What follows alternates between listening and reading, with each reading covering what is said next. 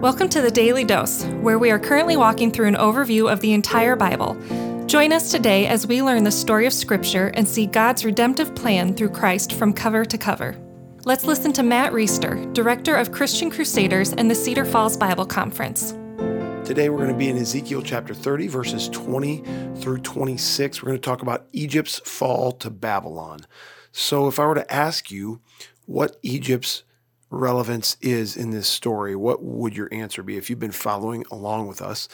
That's maybe a peculiar question because really this is primarily a story of the people of Judah, God's people, the people of Israel, Jerusalem, being destroyed by Babylon, by Nebuchadnezzar, the Babylonians, the Chaldeans, that's the Babylonian army. And so what does Egypt have anything to do with this? Well, maybe if you remember episode 338, that was when we were in Ezekiel chapter 17. And in 338, there was a parable of two eagles, the greater eagle and the lesser eagle, and a vine and a sprig from the top of a cedar tree. And I'll let you go back and listen to that. That was a few days ago, so you can get the details on that. But the long and short of it was the people who were remaining in Jerusalem were hoping that they could turn to and build an alliance with Egypt to fight off Nebuchadnezzar, the Chaldeans, and the Babylonians. And so they could basically escape this judgment from God by getting clever and by establishing an alliance with Egypt, which was obviously very powerful at that time. But that's not going to happen, and that's because it's not God's will for that to happen. So in order for that potential alliance and that potential help to come from Egypt to be cut off, God's going to allow Babylon to roll over Egypt. And this is a significant historical event. This is about 587 BC, actually the month of April, so right at this time of year. In the 11th year, the first month, the 7th day of the month, the word of the Lord came to me. Son of man, I have broken the arm of Pharaoh, king of Egypt.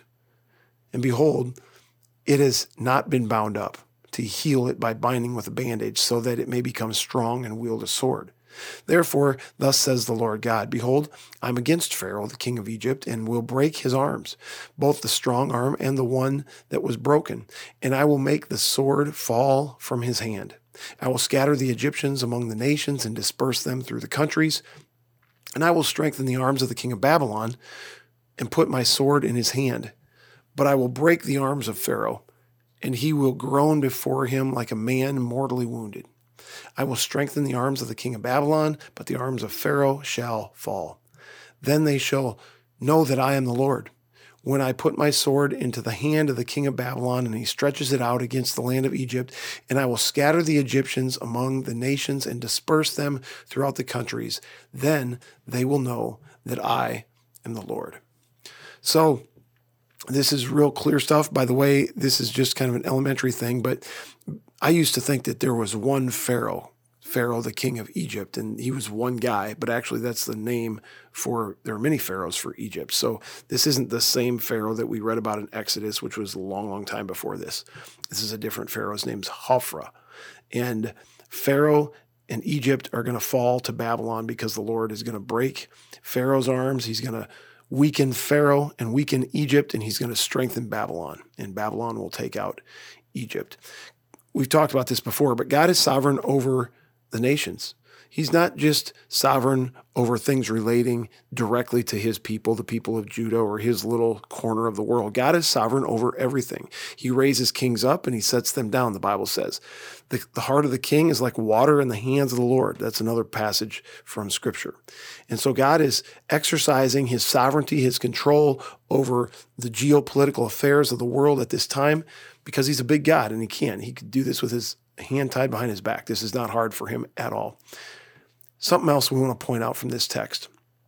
At the very end, it says that when this happens, then the people of Egypt will know that I am the Lord. And this is always a core purpose for everything that God does in all of biblical history. The reason he does what he does is so that people will know that he is the Lord. And actually, he says this way back in Exodus about a different Pharaoh. This is at the time before the people of Israel who were enslaved in Egypt. This is before God led them out by way of the Red Sea under the leadership of Moses and Aaron. This is even before the first plague. Remember, there were 10 plagues, and Pharaoh's heart was hardened, and then a plague would soften his heart, and he'd let him go. Then he'd take him back, and another plague would come all the way to the 10th plague, and he finally let him go. Then he wanted to chase him down, but it was too late. Here's what it says in chapter 7 of Exodus, verses 3 through 5. But I will harden Pharaoh's heart, and though I multiply my signs and wonders in the land of Egypt, Pharaoh will not listen to you. Then I will lay my hand on Egypt and bring my hosts, my people, the children of Israel, out of the land of Egypt by great acts of judgments, referring to the plagues. The Egyptians shall know that I am the Lord when I stretch out my hand against Egypt and bring out the people of Israel from among them. So why is he doing this? Why is he doing these 10 plagues? Why is he doing these great acts of judgment? Why is he bringing the Israelites miraculously out of Egypt through the Red Sea? Same thing as Ezekiel, so that they will know that I am the Lord. Same reason that he's allowing Babylon to roll Egypt, so that the Egyptians will know that I am the Lord. This is very basic to understanding the character of God. The primary reason he does what he does is so that people will know that he is the Lord. That's why David killed Goliath, said, I'm going to kill him, I'm going to strike him down, I'm going to cut off his head, and today they will know that there is a God in Israel. And so God caused that to happen. And today, friends, today in 2021, God's purpose is still so that men and women may know that he is the Lord. Now, a lot of things have changed since back here in Ezekiel and back then in Exodus, because he's gone so far to prove that he is the Lord that he sent his own perfect, holy, righteous Son to live the perfect life that we can't live, to pay a penalty, make the perfect sacrifice, and pay the penalty of death for sin that we can't pay. And then rising out of the grave, defeating sin, death, and the power of the devil.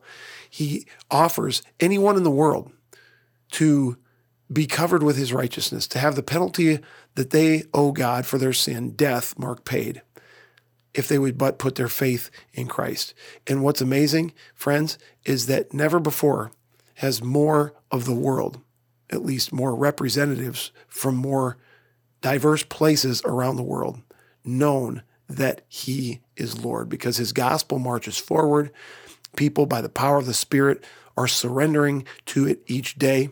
I hope that you're one of those people who joins with millions of others around the world who have faith in Christ, are therefore redeemed, forgiven, grafted into his family, and knowledgeable that he is Lord. The Daily Dose is a partnership between 4 ministries. First is Christian Crusaders, where you can find weekly 30-minute worship services at christiancrusaders.org, and where you can hear engaging interviews and other content on one of our 3 podcasts. Second is Fresh Wind Worship, whose weekly worship services are available on their YouTube channel, Fresh Wind Ministries, and linked to their Facebook page, Fresh Wind Worship. Third is the Cedar Falls Bible Conference, whose conference videos are available at cedarfallsbibleconference.com. And please consider joining us for our 100th annual conference on Saturday, July 31st through Saturday, August 7th in 2021. If you or someone you know could benefit from an anonymous online Christian mentor, please visit issuesiface.com, which is provided by Power to Change Digital Strategies, our 4th partnering ministry.